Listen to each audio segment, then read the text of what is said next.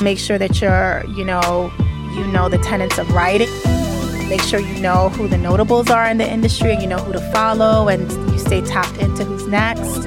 Because at the end of the day, those things will be what keeps you around. I was lucky in that I learned how to do a lot of things, which at the time I didn't necessarily realize were all going to serve me in the ways that they have. But I do think that it's the reason why I've been able to maintain such a long career. You have to be malleable and flexible. This is What's Next podcast with you, Mindy Francis. We're talking fashion, business, and what's next. Let's go. Marielle Bobo is a publishing industry veteran with over 2 decades of fashion, beauty, and lifestyle media experience. She is currently the editor-in-chief and senior vice president of programming at Ebony Media.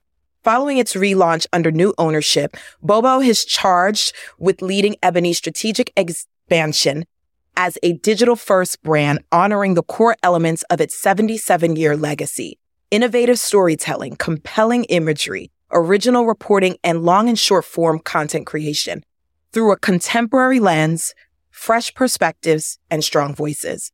Marielle has ushered in a new chapter for the brand via a refreshed design, a reimagined editorial focus, and award-winning digital covers that have produced viral moments, attracting partners including Netflix, Olay, and Google, to name a few. What's Next podcast, please welcome my friend and total boss, Marielle Bobo, to the show. Hi, Marielle. Hi. How are you? I'm so excited. Thank you for having me. You're such a busy woman. I can't believe that you're sitting here in the studio and we managed to make the time. You're trapezing all over the place running this enterprise. Yes, to say the least. But I'm so excited to be here with you and to talk about all things publishing. I know. Fun fact, Marielle and I went to high school together. Yes. So it's been an incredible experience watching your rise through the years in the publishing space. And there's so much I want to talk to you about, so much that I want to share. You're such a force. The quiet storm, I call you. And let's get into it. So tell us, how did you start this journey? Oh boy. Well, first off, I want to say thank you for that. And I'm so honored to be here with you and so proud of you and your journey as well. So thank you for having me. Thank you, dear. But how did I start? Let's see, without making this long-winded. You can. It's never going to be. Trust me, you'll be fine. It started with my grandmother. I lost my grandmother recently. Sorry. Thank you. But she would have been 98 this year. And she was the first person who exposed me to magazines. I used to go to her house all the time, and she had sprawled out across her coffee table all of the fashion magazines and many of the, lifestyle publications, one of which, of course, was Ebony magazine. Nana was older than Ebony. Ebony is 78 years old almost, and Nana would have been 98. So she really coveted that magazine. She had laminated copies of Ebony throughout the house. And I spent many a night sitting with her, just looking through the magazine and looking at the photo shoots and seeing all these beautiful Black men and women. And that was where I first kind of developed this love of magazines. I saw the care that she took and how she maintained the quality of the magazines and how she treated them as these kind of works of art. And that kind of fostered in me this love of publishing and this love of magazines and the photo shoots. And that kind of planted this bug in my ear early on to want to pursue a career in publishing. So gotta say it started with Nana. That's such a beautiful, beautiful tome. I love it. That story. So you went to college. Yes. You graduate. Yeah. And how do you get into this industry? Yeah, so I'll say when I started out, I knew I wanted to work in journalism. I went to Howard for journalism, but I also had a love of fashion. And so when I graduated from Howard, I went to FIT. But I didn't quite know how I would get my foot in the door. You know, back then it wasn't like careers in fashion publishing were really, something that we really tangible. Saw anything about. Yeah, it wasn't tangible. And then coming from a Caribbean household, my family is Haitian. It was like, that's not a real job. Like, how are you going to make some money? That's not it. Right. So it wasn't really something that my family was pushing for me to do necessarily.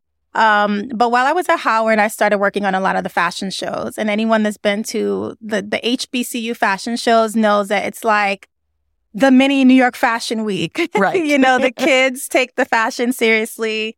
And, and back then that was how I first kind of started being exposed to just fashion. And there were a lot of, Rockaware and a lot of the urban designers would come and sponsor some of the Howard fashion shows. And so I started to make a lot of connections with the PR people at those brands when I was in college and got my first internship that way.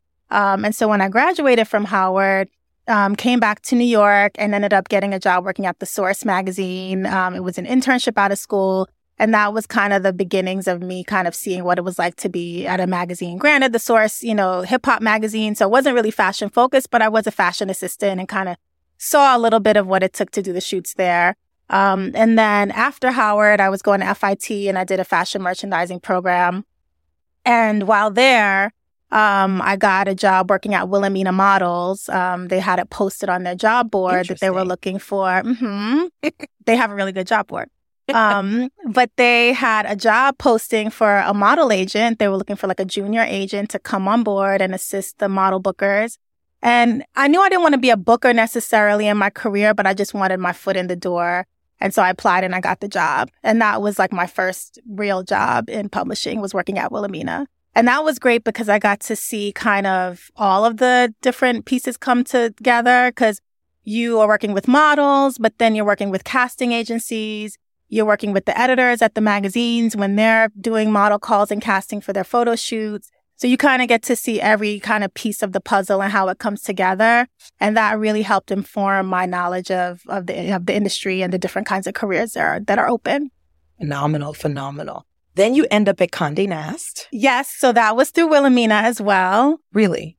One of the things that I learned early on is, it's the relationships. And me, I'm the quiet storm.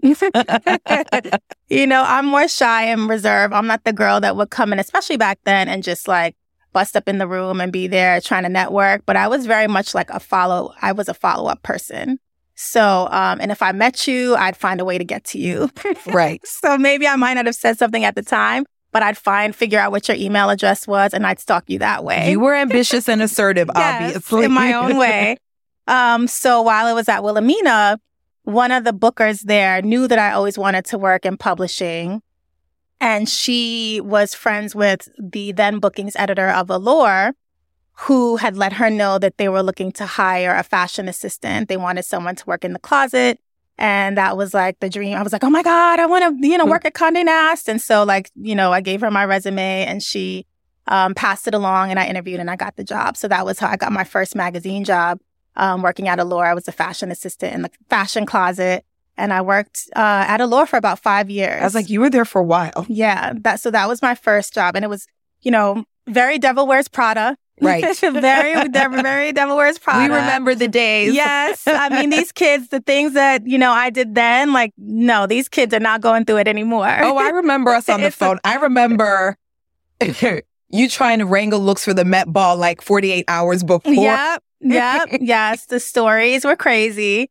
But it was a great kind of learning ground, because that's where I met Paul Cavaco, who, the icon, the icon, the legend. But again, he's someone who also resonated with me because he just was very humble. And when I started out and I looked at people who worked in the industry, I always saw these kind of really big personalities. And I always felt like, is there a place for me in this world? Because I'm not that girl. Right. And could I find my niche and be true to who I was, without trying to be something that I'm not, without trying to force myself outside my comfort zone to a certain extent. And he was the first person I saw who, was so respected, had done so much, but was so humble, walked around that office with his same New Balance sneakers on and his denim jeans and he had his little uniform, so unassuming. But he did the work. And I remember those times I'd be in the closet. He'd be there till the wee hours of the night. And he saw me. He took the time to just know me, you know, at a time where, I didn't feel like I fit in. I mean, the first day I walked into Condé Nast, I looked so Brooklyn. I mean, I had on like my door knocker earrings. Hey. Like I thought I was doing it. I looked But you were. I was, but maybe not for them. Right. Because the girls were looking like, oh, and the girls had their like designer clothes. The assistants had on their design. I'm like, how are you affording the Prada look? So I just was like, is there a space for me here? And he just, he saw me. He made time to talk to me, get to know who I was. And I just respected the fact that he was so down to earth, yet so accomplished. And he just, after all he had done, still worked so hard. And you could see the passion. And so that really resonated with me. And then again, just like learning from the best, I would watch him in the closet when he would be doing his styling out, prepping for his photo shoot. And his process, his method of how he would create his looks, he just was so, there was such a process in how he built together, how he put together his shoots. And, people see the finished product and they don't necessarily know all of what went into it. And he had such a process. He was so meticulous, had such a great eye, but just very down to earth. And I just studied him and watched him. And and I ended up being there for 5 years and worked my way up out of the closet eventually. And by the time I left Allure, I was an associate market editor, and got to work with a lot of the other editors there on their photo shoots. And that's where you get your pedigree for these absolutely beautiful, stunning images, because Paul Cavaco and that team just, delivered the most beautiful images month after month after month. And that's what the team was known for. Yes. And I mean, the other thing too I'll say about Paul was, in the years after I left Allure, he really championed a lot of diversity there. When I started, I mean, I was probably one of the only faces of color that I saw there. And then eventually, that whole team at Allure at one point were all Black and brown folks. It was like the fashion director was Black, the market editor was Black. And to see that at Condé Nast, to see a whole fashion department where everyone is of color, that was really inspiring for him, to see. So, he also really was about it and really championed a lot of change and diversity there as well. But again, his eye was impeccable, and just the level of professionalism and the eye and the way, even, Allure's a beauty magazine, but even just how he would approach the beauty shoots. Right. Like everything was a fully fleshed out creative vision. I mean, I remember all of that. And obviously being there really opened the door for you to build exceptional relationships with all of the best luxury fashion and beauty brands in the world. I know you have access to everyone. Yeah. I mean, I think now that I look back on it, I think I was lucky that I started there. Right. Because I was able to build those relationships then, because the first 10 years of my career, I spent it in what you would call like general market, publications. And then the last 10 years of my career, I've really been in the multicultural market. And I definitely saw the shift with regards to how the brands would treat the magazines once I went off to the multicultural market. So a lot of those same publicists that I worked with Ease at Allure and at a lot of those other magazines later when I went to Ebony and Essence and was trying to pull from those brands, there would have to be uncomfortable conversations had of, well, you were loaning to Kerry Washington at Allure, but now at Essence, you're trying to give us the commercial looks and not the runway looks, but holding brands accountable because there was a relationship there. So maybe. But because of your expertise, you were able to have those uncomfortable conversations and hold them accountable. Yeah. And sometimes, it would be something that, would be uncomfortable, but, these brands recognized that these were things that they had to do. And then, like you said, because of the relationship, I was able to to have those kinds of conversations with them in a more seamless way. And make things happen. So after Allure, where did you go? So right after Allure, I went to Cosmo Girl. So Cosmo Girl is no longer, but it was pretty much like the teen Vogue for Cosmo. So now you're at Hearst. Yeah, so now I'm at Hearst. Okay. Yeah, so now I'm at Hearst. And so it was a completely different market now because it's the teen market. Right. So whereas Allure was a little bit more of a mature reader, more high fashion, Cosmo was more, mass market, younger demographic. So, it's funny because when I think back on my career, I feel like I've been really lucky because I've gotten to work at a lot of different kinds of books. So I have a very wide kind of Rolodex, I guess, of relationships, but then also knowing how to speak to a lot of different kinds of readers. So Cosmo was, the young teenager. Cosmo's content in general is always a little bit more saucy and more cheeky. But then it was a lot of like younger brands that I might not have been familiar with before. So I had to learn that market. And it was going to a lot of trade shows, finding more indie designers, more up and coming designers, working with a lot of young models, burgeoning models. So it was a fun place to be because it was a lot like a younger kind of demographic and a lot more playful. So it was very different from Allure, but I think a good push for myself in terms of doing something different. Right. So Cosmo Girl then? So then where did I go after Cosmo Girl? So while I was at Cosmo, I was freelancing, which that was new for me. So just from relationships that I started building, people will call me and be like, oh, well, we need a freelance market editor for this. Can you help out with this shoot? So I was full-time at Cosmo, but then I would also work on these freelance projects. Later on in my career, I worked a lot with Paul Cavaco on his campaign and advertising work. Okay. So right after Cosmo, I went to Women's Wear Daily, and I worked there with Roxanne Robinson Escrio, who was the then accessories director there. She had been there for a really long time. And I worked with her on a lot of their special edition issues. Women's Wear Daily at the time used to do all of these quarterly accessories guides where they would cover all of the new trends of the season. So I worked on that. And then I also worked on the paper. So it was this... That was you getting back to journalism. So getting back to journalism, it was doing market work for the special editions, and then it was writing for the paper. Right.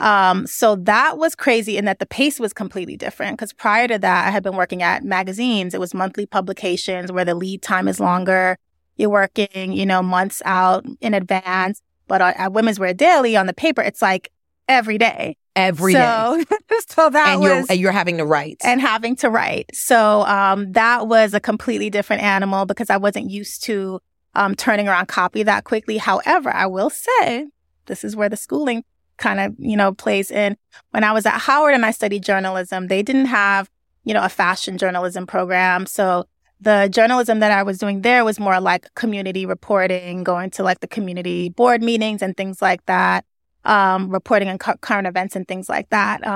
But I was doing it for like the local paper and turning things around quickly. So even though I wasn't writing about fashion and something that I was really as passionate about, I had that muscle from when I did it at Howard. So when I had to eventually do it at Women's Wear Daily, I was able to kind of like lean back into that. Yeah, because I was doing it before at Howard. So there it was this dual role of doing the paper, covering, daily trade news that was happening in the fashion industry, and then doing the special issues and working on photo shoots. So it was a cool mix. It was a hybrid mix of doing the writing as well as still doing the creative, which is something that I really, realized was my sweet spot of where I loved. So while doing all that, I was still freelancing. I freelanced with Vanity Fair, and I worked with Glamour and Harper's Bazaar and all of these other magazines on special editions and different shoots that they were doing. And then from there, I went to OK Magazine. Nice. Completely different. Because now I'm at this kind of like,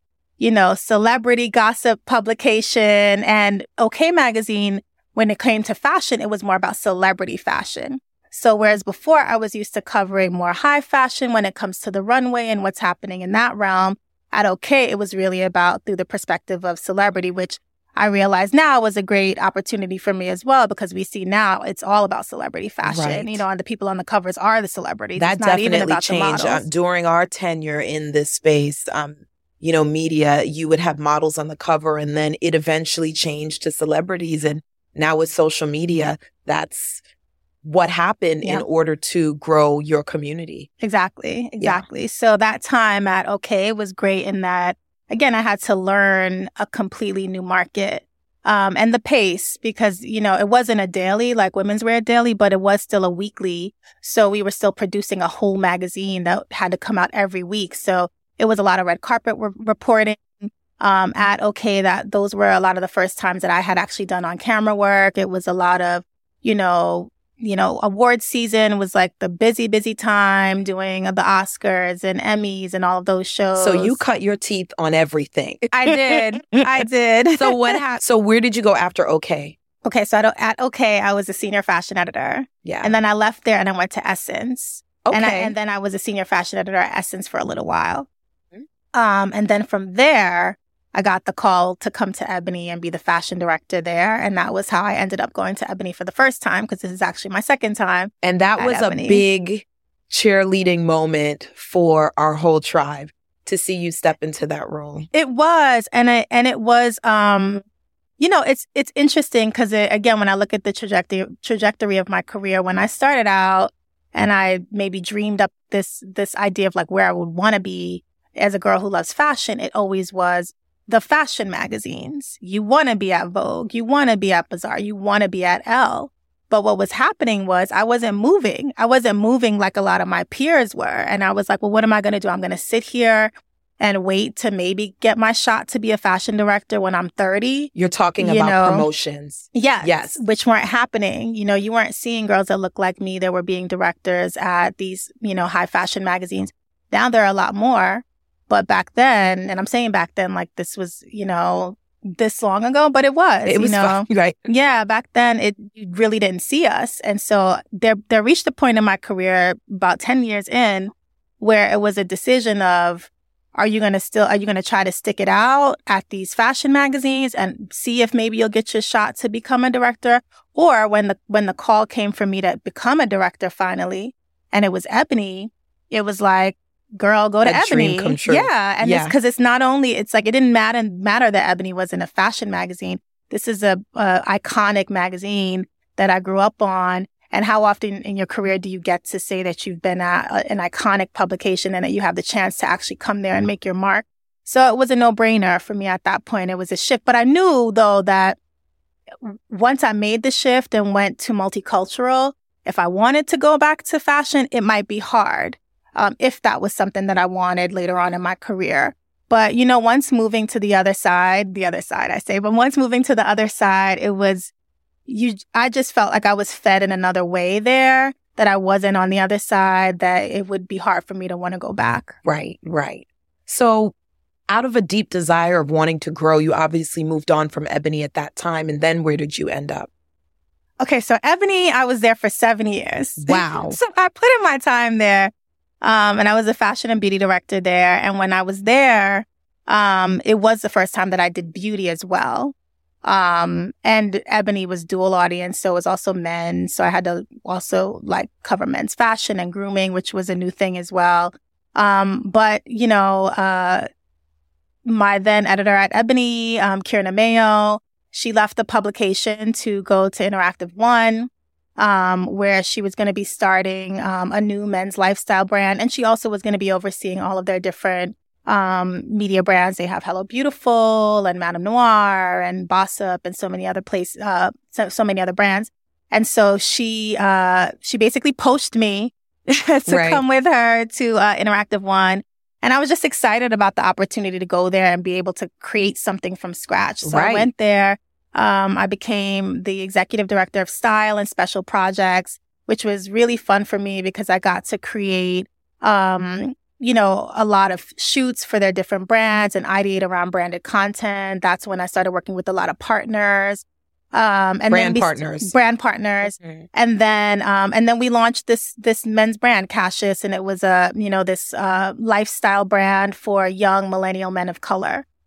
So that was exciting to be a part of something from scratch and to also now have digital experience, because prior to that, I had mainly worked in print. I had worked in digital as well, here and there, but this was the first time that I had a role that was solely in the digital realm, which I also knew at this point in career was crucial for me being able to move forward and still remain competitive in this industry. I hear you. So then. Okay. So then I did that for almost 3 years. And then Essence came calling again. Right. and I went on back. I went back to Essence as a fashion director. At an exciting time. It was then bought by Richelieu Dennis, and it's Black owned again. And you are leading the charge there and did fantastic work. And then you moved on to your current position. Yes. So I did that. And now I'm back at Ebony, of course. And I mean, when that call came, it was just really, really exciting. I think that was a pivotal moment in my career, and that, you dream about certain things. And, I don't think at this point in my career that I had ever dreamt of becoming an editor-in-chief. For me, for many years, it was, you want to be a fashion director. And that was a thing that I was working towards for so many years. And then it happened. And then it's like, okay, well, what now? And then I got the call. And Ebony, again, was at a really exciting time, as Essence was when I came back, where the brand had recently been bought out of bankruptcy.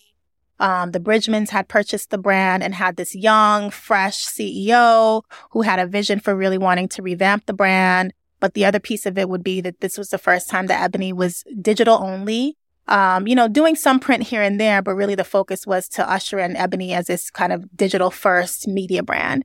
And so the challenge of what that could look like was scary, but also really exciting. To get to come in and have a chance to put, my stamp and vision on the brand and what that could be, was just really exciting. And so I couldn't say no. And it was a job that, Nana loved all the jobs, but that job, when Nana found, she was like, oh my God, like that. It was like such a full circle moment. So, I couldn't say no to that. And you came in like thunder. Oh, thunder. So many beautiful covers and images. And let's talk about that. Who were those first covers? Yeah. So for me, I knew that in coming into Ebony, I had to make a big impact in a short amount of time. As media moves at light speed, and, you don't have a lot of opportunities to really make that mark with the reader, especially in today's landscape where they have so many options. And because Ebony had been through so many changes, I knew that we had to do something that was really going to resonate with people. And then that's where I really tapped into my background in doing photo shoots and fashion and the creative. And I thought about, how could we, bridge this gap for the digital first reader who we know is younger, and then the, legacy reader who is a more mature reader. You don't want to just abandon them, but we are digital first, and we know that the kids are the ones that are on these platforms. So we have to find a way to marry the two. So I thought about, what is the piece of content that Ebony is really known for and that's coveted? And it's the covers, It's interesting because no matter the age, there's just this reverence for the covers. I was seeing people on social media just doing their takes on these Ebony covers, just organically, not tied to anything specifically, but just seeing these images and being inspired. And so I knew that was a sweet spot that really would resonate with anyone, no matter the age. So that was kind of the thing that I made my mission early on. Okay, let's make it about reimagining the covers. How can we make them more innovative, not just with who we put on them, but how do we incorporate video and other things that can just make them feel fresher for social media? As you're swiping through the scroll, like, what's going to make you want to stop? Right. That's how I thought about, like, what's going to make you stop? And it's going to be seeing something that's moving, something that's compelling. So that very first cover we did was Lena Waithe. Wow. And I remember. Yeah. And so I think that was important for a lot of reasons. For one, for me, she represented what I wanted this new chapter for Ebony to be. The celebrity that represents, being bold, being unapologetic, someone who also has a reverence for the past, but also very future forward. And she really embodies all those things. And then I also say, as Ebony kind of had transitioned through the years, we had been pretty safe with a lot of who even got to be on a cover. Right. And it was a lot of, repetition of Denzel Washington again, Halle Berry again, who we love. However, there was kind of a new guard of Black talent that wasn't being acknowledged.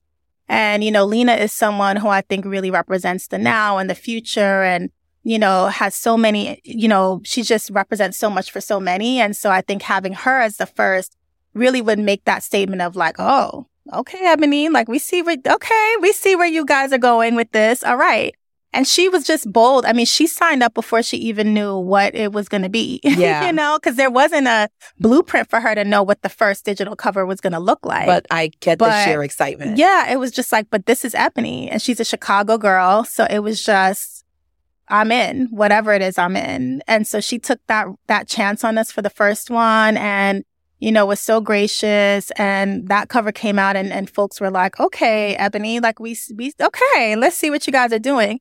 And from there, it just became this like back to back kind of, we started doing them every month and seeing kind of the feedback that we're getting in the social media, in the comments and everything with each of the cover drops. And that, I think, is the beauty of us being in digital, is being on social, is that you can see in real time what people are thinking. Right. It's not, you may not like it all, but, you can see the feedback in real time and move accordingly. And so, Lena was our first. And then I'm trying to even remember who we had for year one. We got to take a lot of risks because we had the Lenas, but then one of the early covers we had was a music artist, Toby Nwigwe. Love that. And Toby, he's someone who's not a household name, but he represented, again, Black creatives, visionary, young, has this young family, and you see him with his beautiful kids. And, it was a risk in putting him on our cover early on with his family. He wasn't someone who everyone knew. But I was like, let's just see, he's doing great things. And Ebony also needs to be bold with the choices we make and tap people early on in their careers, right? Because I think that was what we kind of stopped doing is, we kind of wait. Then Vogue gets them or Elle gets them. They put them on the cover. And then now they skyrocket. And then there's no coming back now, when we should be owning our creatives. We should be owning our visionaries, and we should be giving them those first opportunities, not these other outlets. So he was one of those that, I felt was important to acknowledge early on. And then shortly after, he just did the Transformers film, and he's been everywhere. I've seen him on red carpets at so many award shows, him and his beautiful wife. Yeah. Yeah, that's been wonderful. But you had Carl Anthony Towns. We had Jennifer Hudson. We had Nas. So year one, we kind of came out swinging, and with each year, they started getting bigger and bigger. Right. And then I would say, by the end of, year one, we went into year two with some big viral moments. At the top of February of last year, when Andre Leon Talley had passed away, we hustled quickly and did this kind of illustrated commemorative cover honoring him. And, there became all this buzz around that Ebony did what Vogue should have done, because Vogue did not give him a cover. And this is someone who's synonymous with Vogue. So we were in the conversation as being leaders in the space. And then we also were kind of owning the narrative, because a lot of people don't know that Andre Leon Talley actually started out at Ebony as a fashion editor at Ebony before going on to Vogue. So it was also we need to let them know, we can come on home, because he was here first. Right. Right. Everyone walked these halls at some point, and so that was important for us to do. And we've had so many great moments that went viral. We also had Tiana Taylor. That was another great cover with a young Black family that people loved. We did Tiana Taylor and her husband Iman Shumpert and their kids. That was everywhere. And you've had some controversial covers. We've had some controversial. At the top of this year, we had Jonathan Majors. Yes. And that was an important conversation that we wanted to have, though, because we did two covers with him. One cover, he's kind of sprawled out and shirtless, given the eye candy thing. And then the second cover, we had him kind of in this almost 1970s inspired, Pimp Daddy, cold, with these boots that had a little bit of a heel. And, and there were people that were in the comments oh, Ebony's emasculating the Black man, and, you're making him look effeminate. And it was this whole thing. But it was intentional. I wanted to have this conversation about, the Black man and how the Black man presents. In coming into this role, I wanted us to really lean into some areas that the brand hadn't been covering, and lean into the white space.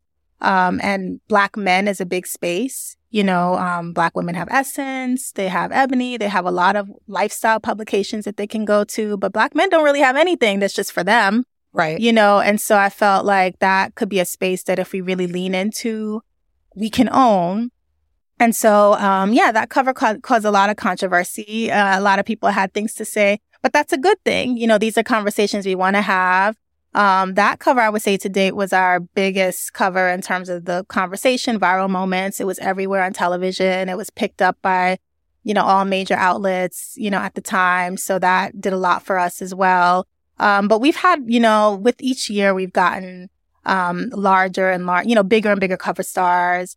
But also, I think it's important to also tap into not everyone that necessarily is a household name, but just people who we just think are doing great things. We had Jodie Turner-Smith, that was an on our April cover. Yeah. And that cover was really special for us because part of Ebony's mission, also in this new iteration, has really been about leaning into diaspora and tapping into the global community of Black folks, not just here. Like being Caribbean, it's like, I always felt like the brand kind of missed out on that piece of tapping into, well, what about those of us in the Caribbean? What about those of us in Africa and Europe? And Jodie really represented that kind of cross section because she's, lives in the UK. She was born in the UK, but her parents are Jamaican. And that's not something that a lot of people know about her. Mm-hmm. And so we shot her in Jamaica, and the cover story, she talks about being Jamaican, but growing up in the UK and all of these different influences and how it shaped her as a Black woman in the industry. So we felt that was a conversation that we could own also.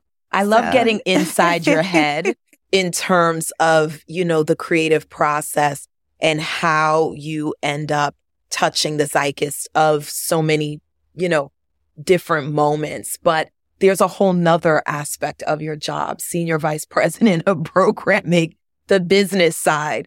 And so, I also forgot to mention that you'd work for, prior to Ebony, Aisha Curry's brands and her publication and those brands. And so and you also did some of that at Essence. So let's talk about that aspect, the business aspect of what it is that you do.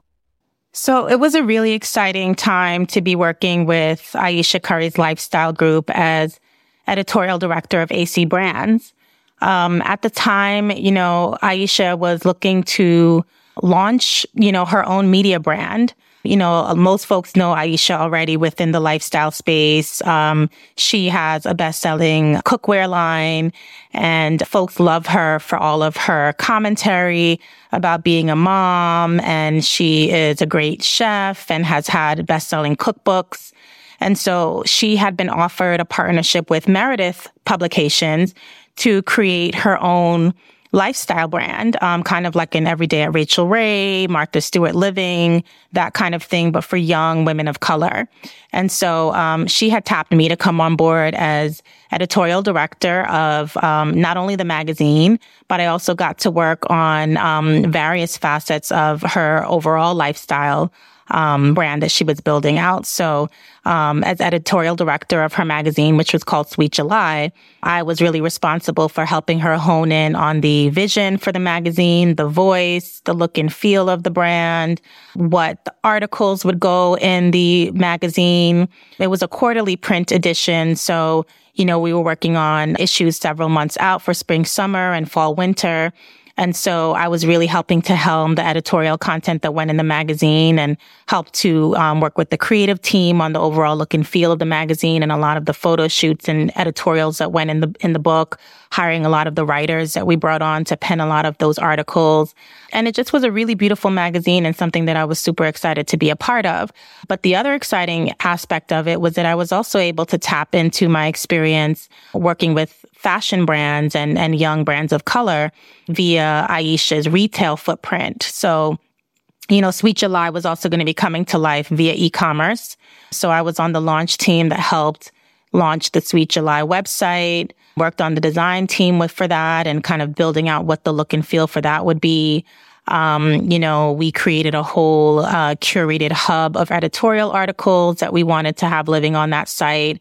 And then, within the site, really building out a curation of stories that highlighted other Black business owners, women, entrepreneurs in the beauty and lifestyle space, which Aisha was really intentional about wanting to highlight.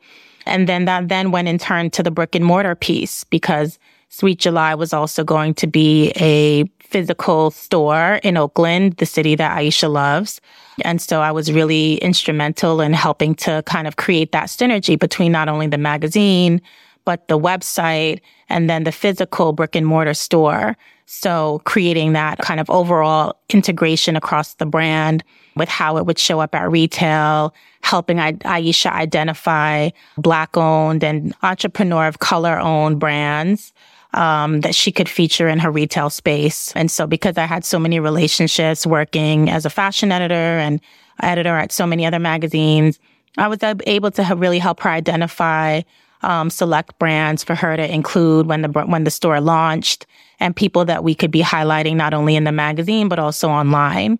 So it was a really exciting job because it was one where I was able to really use all of these different skill sets that I had, not just as an editor, but also, my relationships with retailers, with other, entrepreneurs of color.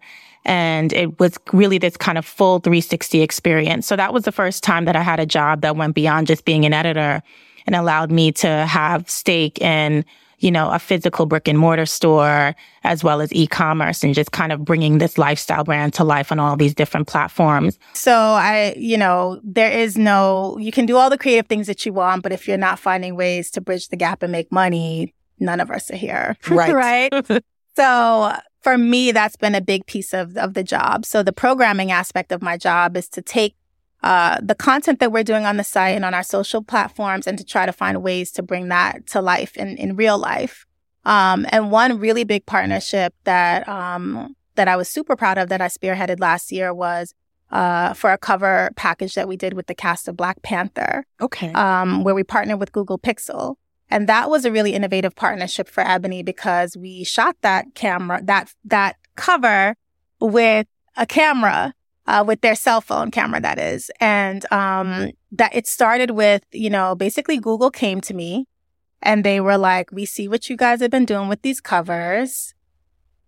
The new Black Panther film is coming out. Are you guys doing anything with them? And I already had secured that cover. Right. They had actually come to me a year out prior to the film coming out, the Disney team that is, saying, we're shopping around, who to give this cover to.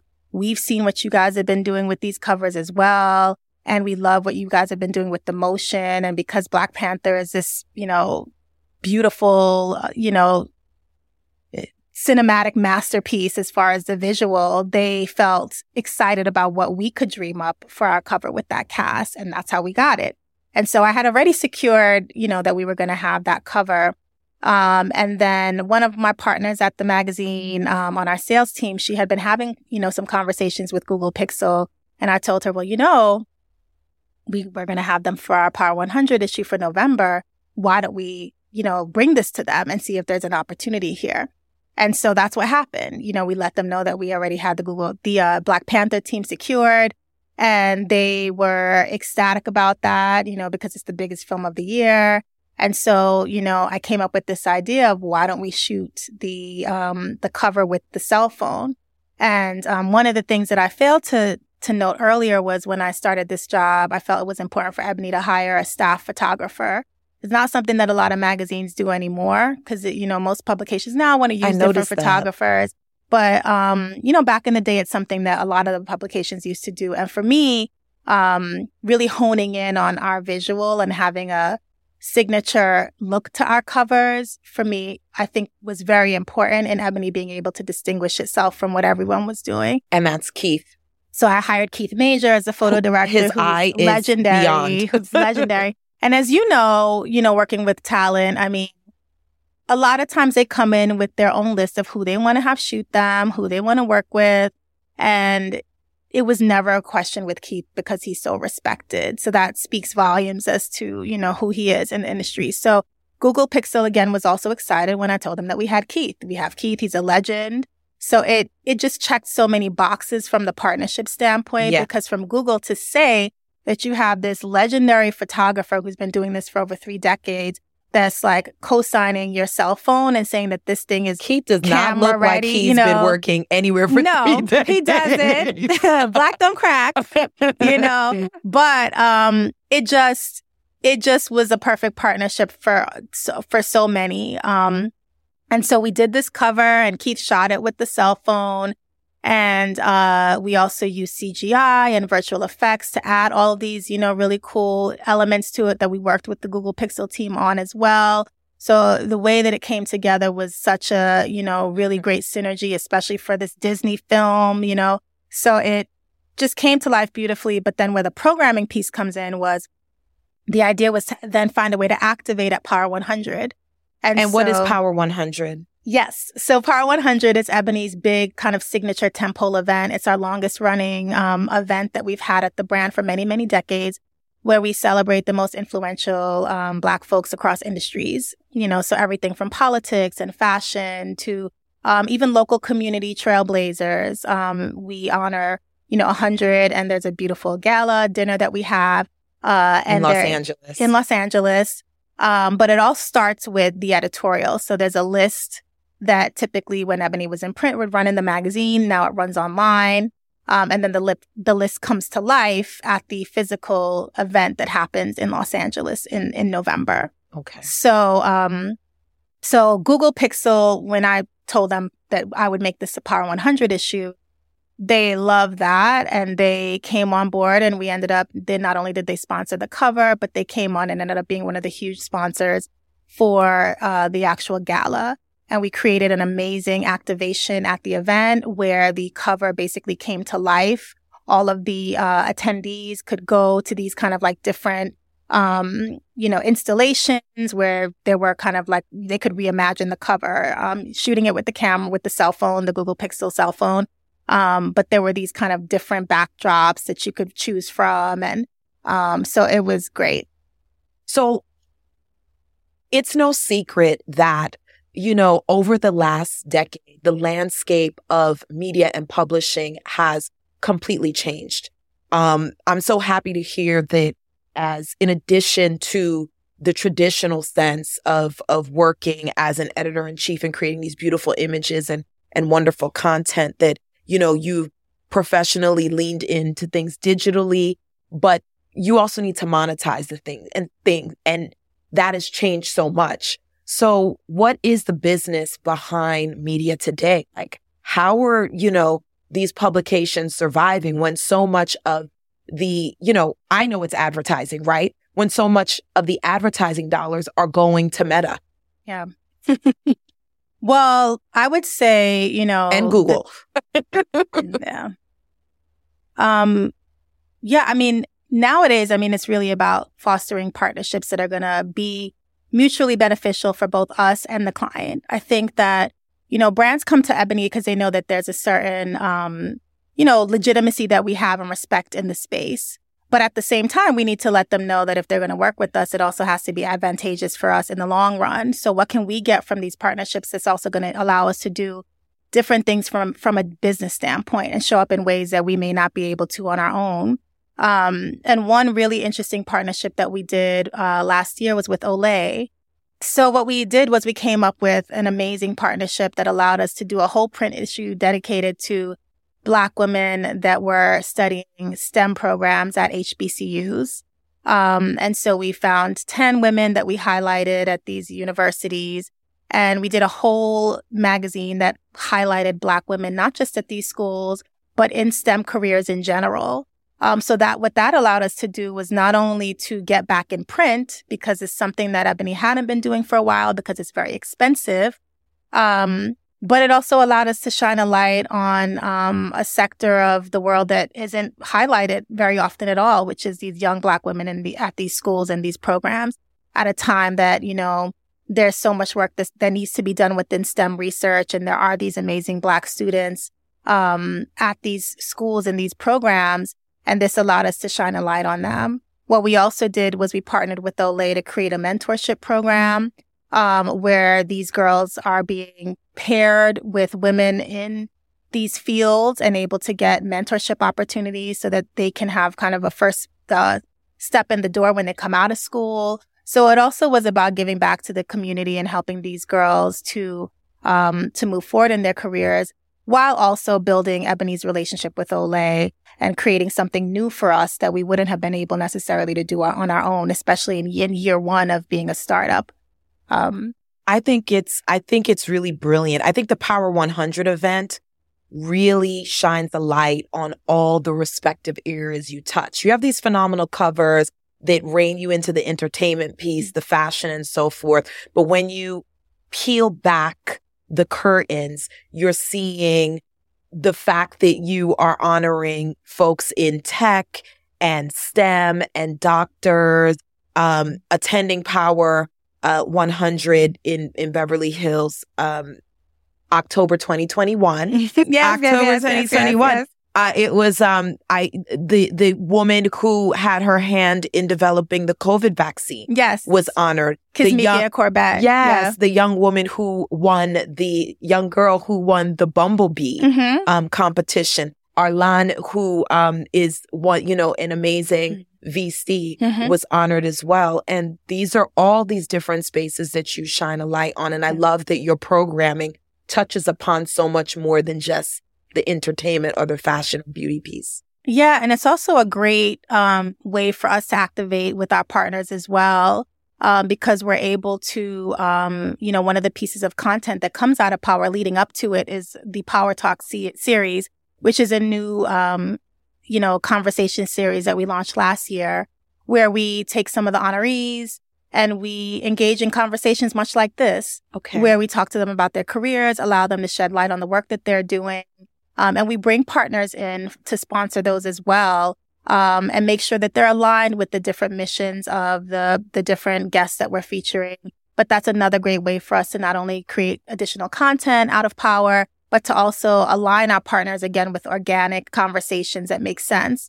And I think that that's kind of the way that Ebony has been approaching a lot of our partnerships. It's really about, not just kind of sticking a partner in, where we need to check a box, but really doing it in a way that feels organic and allows us to build upon, those relationships. Another really interesting partnership that Ebony started is our partnership with Bloomberg.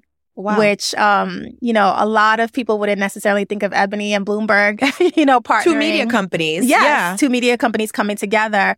But how it began was initially, Bloomberg has their Bloomberg Equality Initiative that's all about amplifying diversity and inclusion initiatives and having conversations around building financial wealth and equity.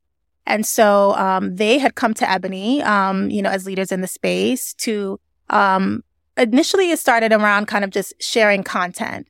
So Bloomberg wanted to share a special curation of articles that Ebony editors, myself, and others from the team would choose to share on the Ebony platform. And then we in return did the same thing. So we would say, okay, Bloomberg, here are, 3 articles from the Ebony arsenal that we think your readers, would love to share. We'd love to share with your readers as well. And so it started with us sharing content across our respective platforms and our newsletters, which then is exposing the Ebony audience, the Ebony network to a massive range of new readers who maybe weren't, looking at our content before, and same thing for Bloomberg. And that started doing so well for us that we just started kind of expanding the partnership. And so we were able to partner with Bloomberg last year in Cannes, where we were able to show up at the Cannes Lion Festival. And we did an activation there where we got to show up in Cannes and talk about the different initiatives that we're doing there. And it just gave us a whole another level of exposure that was really beneficial for us, as well as we are also looking to kind of build upon our global presence and bridging that gap with our readers across the globe. And then we showed up again with Bloomberg at South by Southwest at some activations that they were doing there as well. So we've, fostered this really interesting partnership with them that has been really great for us. They also showed up at Power 100, and they produced a special television series that they ran on Bloomberg TV that was dedicated to the Power 100 list and covering the ceremony. And that, again, gave us, such exposure. So these sort of things help to build the business and help to attract different partners that maybe weren't looking at us before. One example is Mass Appeal, another media company that we've partnered with recently around the 50th anniversary of hip hop. They saw what we were doing with Bloomberg, another media brand, and they said, oh, wow, that's a really interesting partnership that Ebony is doing with them. We'd love to kind of find some way that we could partner with them as well. And we had conversations with them and very, very organically came up with this idea of doing a special print edition around the 50th anniversary of hip hop. And tell us about Mass Appeal. Yeah, so Mass Appeal is Nas's media platform. Got it. All dedicated to all things hip hop, highlighting next gen as well as some of the legends. Just wanted you to know. I know you know. This for y'all. And so, they came to us, they saw what we had been doing with Bloomberg, another media company, and, said, hey, we're creating this, we have this massive movement around Hip Hop 50, and we want to do something, really game changing. Ebony is an iconic brand. What can we do to really honor this iconic moment in history? And so, we kind of got the wheels turning and, said, what if we created this special commemorative issue? But again, it costs money, Right. But we were able to bring in Google Pixel, who we had worked with from Power 100, who, was very integrated into the Hip Hop 50 campaign as well, and looking to do things to activate with kind of upcoming burgeoning hip hop artists. And when we presented the idea to them, they, were all on board to come on board and sponsor this issue. And so, we're really excited because that's going to be coming out on September 19th. So that's what's next for Ebony. Yes. Yes, which is big because, as you know, Ebony is not printing monthly. So this is a rare, collector's edition. We're doing 5 special edition print covers. Oh, wow. Featuring a range of icons. But it's also not only about, celebrating the culture and how it really has impacted global culture, but also the business of hip hop and how it really has been game changing from a monetary perspective, really highlighting the trailblazers that have gone into other genres like film and television and have created so many opportunities for the next generation. So, we're really excited about it. And one of the other things too that makes it really special is this will be the first time that Ebony is available internationally since the John Johnson days, which is, really huge. The book will be sold in London, will be in Lagos, Nigeria, will be in Ghana and Accra, and will also be in South Africa and Johannesburg and Cape Town. Phenomenal. So, really excited about that, especially again, as we continue this mission of expanding Ebony's global, reach and just connecting with Black folks all over the world and having everyone feel that connectivity to the book. So what's next for Marielle? Oh, what's next for Marielle? That's a good question. I mean, I think for me, it's really about just continuing to make an impact in the lives of people who look like me. I think that that's really become my mission. When I started out, as a young girl who wanted to just work in fashion, it was just, I want to take pretty pictures and, work on these shoots. But the impact that I've been able to have in not only, creating imagery that resonates with so many, but also in creating opportunities for so many, finding that young writer and giving them their first byline, finding that young photographer and giving them their first, photo shoot that got published. Those sort of opportunities are ones that I still want to create. So I think it's just continuing to do work that allows me to give opportunities to young creators, giving them a space where their work can be seen on the biggest stages and supporting them as they build their brands and build upon what they're creating. So Marielle, I have one more question for you. What's one piece of advice that you would give someone who's interested in embarking on a career in media? It's